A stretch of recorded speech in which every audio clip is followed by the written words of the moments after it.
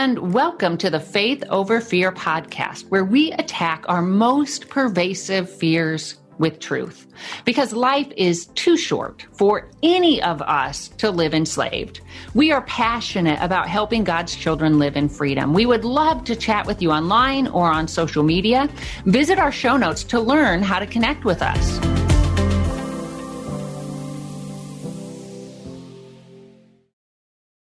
I'm Jennifer Slattery, and I've shared briefly in a previous episode about a time when God called my family and I to fight for someone who is in a really bad situation, for someone who is vulnerable and honestly experiencing evil. And that was hard. It was hard to engage in the first place, in part because we flat out didn't know what to do. It was hard because it hurt. Many times when God calls us to fight a particular battle, He first breaks our hearts over the situation. I believe He gives us a glimpse of the pain that He Himself sees. And that can be overwhelming. In this situation, it was overwhelming. And there were times that I wanted to shut my emotions off, to disengage, to act as if I didn't know about the situation, to let somebody else step in. But God wasn't calling someone else. He was calling us. He was calling us to courageously fight against evil, not knowing how things would turn out, not knowing even how we were to proceed. And I don't know about you, but I don't like unknowns. I don't like to feel like I don't know the next step. That can make me feel anxious. I don't like uncertainty. And as a result, because of all this, we were forced to rely on Him to seek His will and His heart like we never had before. And I got to tell you, this became harder to do as time went on, in part because I grew impatient and discouraged, but also just the situation began to feel hopeless. And when we would do something and things didn't turn out like we anticipated, or when they actually seemed to get worse, we began questioning our actions and really questioning if we were even supposed to remain engaged at all. It was just a time, the whole process really was a time of wrestling, of seeking God, of battling our own insecurities and our fears, and of seeking God again. And sometimes it just felt like what we were up against was just too big. And while I knew intellectually that nothing was too big or too hard for God, at night when I lay in bed and just kind of thinking over the entire situation and everything that was up ahead, and my stomach would get knotted and I would just be weeping over the situation, it felt so hard to really believe those truths, that nothing was too big, that this situation was not too big for God. And like I said, I was tempted to disengage, but I was also tempted to sort of force my way forward, to jump in and try to fix the situation as quickly as I could. And I often vacillated between those two desires. And in those moments, when it felt as if my anxiety was sort of playing ping pong with my soul, I had to make a deliberate choice to trust God. I had to do that again and again, actually. And I had to trust not necessarily that the situation would all turn out okay, because God never gave us any guarantees. Instead, I had to trust that God would bring good out of it, no matter what happened. I had to trust that even if God didn't come through as my family and I hoped, that His ways still were best.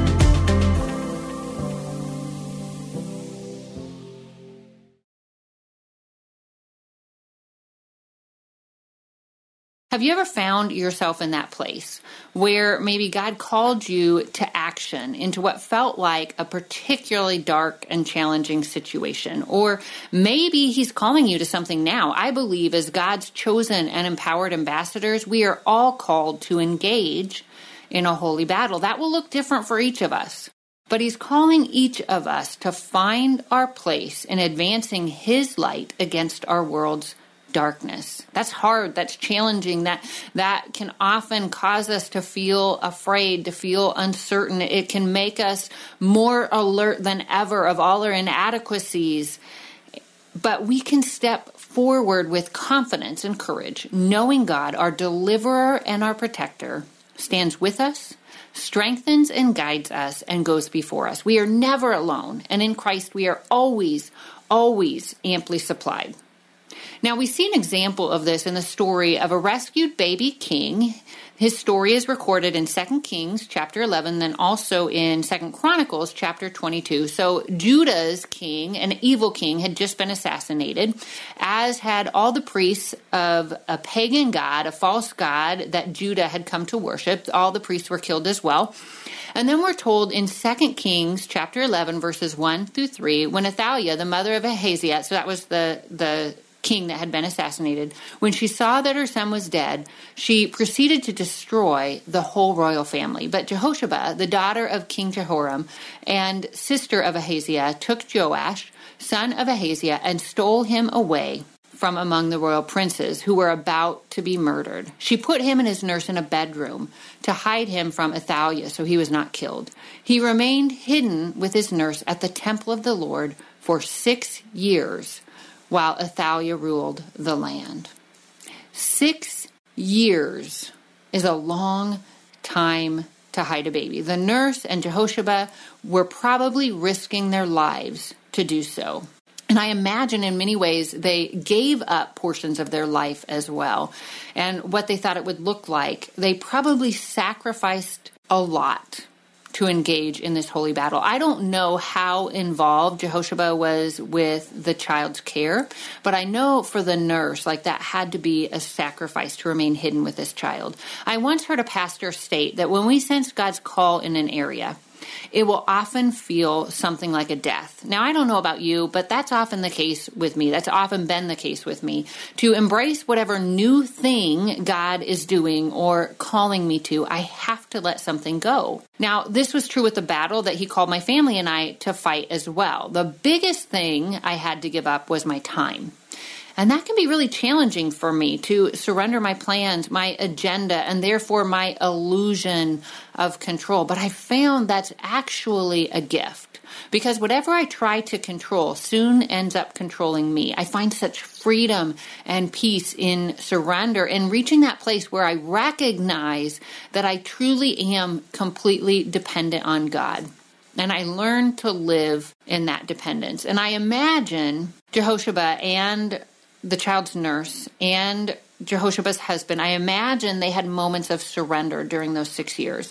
Now, I don't know if Jehosheba had any indication of how long they would be hiding the child, whether it would be 5 years or 10 years or 15 years. I don't know how she and her husband and the nurse originally had planned to use their time. And I wonder what Jehosheba had to surrender relationally as well. According to Scripture, she was the dead king's sister. So she was going against family as well. And maybe that's your story. Maybe you know what the right thing to do is in your particular situation, but you're afraid of what that might cost. The relationships your actions might sever, or the pain you're worried that you'll cause someone else. I've been in situations like that before, and those relational dynamics can make obedience feel so much more challenging. They force me to choose between God, between living for Him and someone I care about. And that is super, super hard. Now, I don't know what kind of emotional turmoil Jehosheba felt, if any, but I do know how she acted. She acted with courageous, immediate, and committed obedience. And with her obedience, light advanced against darkness. Because here's the thing, and we need to hold on to this. The next time God calls us into any kind of battle, light always, always, always wins. Now, notice what the study notes in my Tyndale Bible says. Athaliah's attempts to kill all of Ahaziah's sons was futile because God had promised that the Messiah would be born through David's descendants. And when God promises us something, the circumstances are irrelevant. The challenges before us are irrelevant. Everything else becomes irrelevant. And that's one reason it's so important that we know God's promises. They give us the strength and the courage to keep fighting, however God leads, even when victory seems years away, like it must have felt like for Jehosheba. The evil, murderous queen ruled for 6 long years. And while Scripture doesn't tell us what her reign was like, based on her previous behavior, I doubt anyone felt much peace. They were probably living in fear and uncertainty and anxiety. But during that time, I'm relatively certain Jehosheba and her husband and the nurse were not just sitting on their hands. They must have been praying.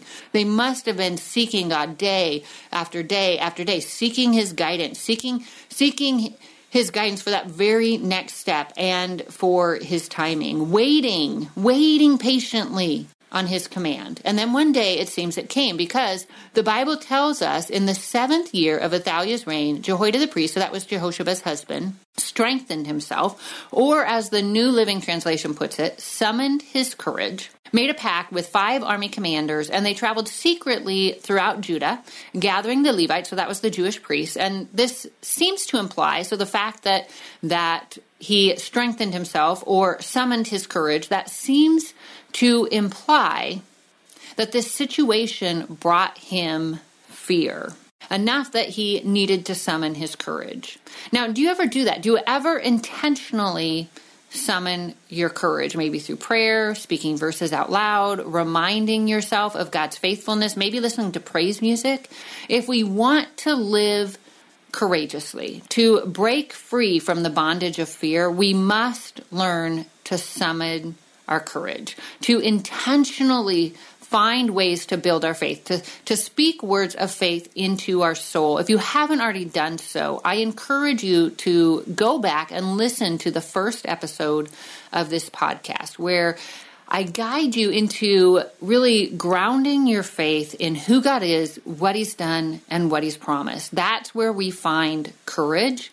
And that's where our fear begins to lose its hold on us, when we really anchor ourselves in those truths. And then I also encourage you to check out episode 15, where I discuss the courage to fight our battle against anxiety. Both will give you some applicable tools that you can apply to really help you stand firm in faith. Now, Scripture doesn't tell us how Jehoiada strengthened himself, but again, I suspect he spent considerable time in prayer. And then he and his commanders, his army commanders, they gathered a bunch of people, mercenaries and palace guards included, and they summoned them to the temple. And there he made a solemn pact with them, and he made them swear an oath of loyalty. And then, once he did, he showed them the king's son. Now, this took courage as well. Every step of his journey actually took courage. And I think it's true for us as well, right? Like, that first step of obedience is hard, but we need to maintain courage, because there's going to be opportunities along the way, along the journey of our battle, of our call, where we're going to be tempted to shrink back.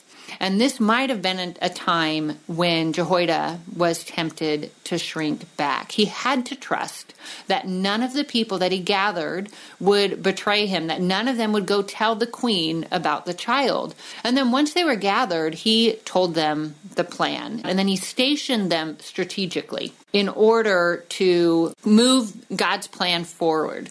So in other words, Jehoiada he not only waited on God's timing, which took patience, perseverance, and courage, but he summoned help. So he gathered all these people, and then he was strategic. And we need to be strategic in our battles as well. Often when I first sense God's call in an area, I just want to spring forward, and I can move forward before I have fully listened for God's direction. I have a difficult time waiting a week, let alone 6 years, to hear what my next step is. And we may sense God's call in an area, but the question is he calling us to jump in now? Or is he calling us to prepare? Is he maybe preparing us for what's ahead? Is he calling us to gather a support system around us? And my experience is that he rarely, if ever, calls us to fight our battles alone. So Jehoiada gathered the people to help him, and then he also fought this battle God's way. He said in 2 Chronicles 23, verse 6, "No one is to enter the temple of the Lord except the priests and the Levites on duty. They may enter because they are consecrated, but all the others are to observe the Lord's command not to enter." Now that can be challenging, can't it? It wasn't my situation. There were times when I was tempted to win by whatever means necessary, but I knew that wasn't God's way. I also knew if I fought my battle God's way, God would fight for me. And isn't that what we all want? To have our protector, our savior, and our deliverer to fight on our behalf, to uphold our cause.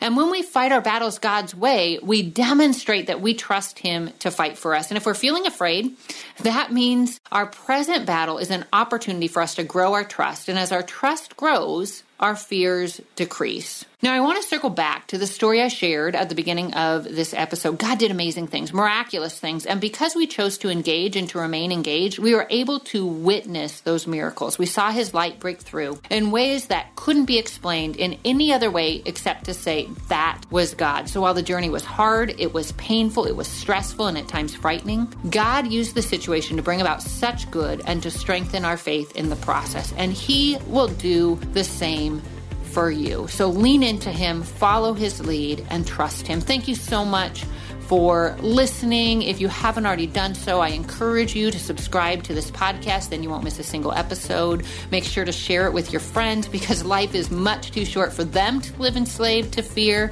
as well. I would love it if you would rate this podcast. That encourages us, and then it also helps others to find it. Until next time, may you live with the courage of one who truly has been set free. Hey everyone, thanks for listening to Faith Over Fear, a production of Life Audio and the Salem Web Network. If you enjoyed what you heard today, we'd love for you to head over to your favorite podcast app and leave us a review. To learn more about Jennifer Slattery, or to check out any of the resources she mentioned in this episode, just head over to her website, jenniferslatterylivesoutloud.com, or check out our show notes. This episode was produced by Kelly Givens and edited by Stephen Sanders. A special thanks to our executive producer, Stephen McGarvey. For more Faith Toolkit podcasts like this, just head over to lifeaudio.com. Looking for ways to stay positive? Brighten your day with the Free Story Behind podcast. Hear weekly short stories that showcase true joy, love, and hope. Listen now at lifeaudio.com or by searching for Story Behind wherever you get your podcasts.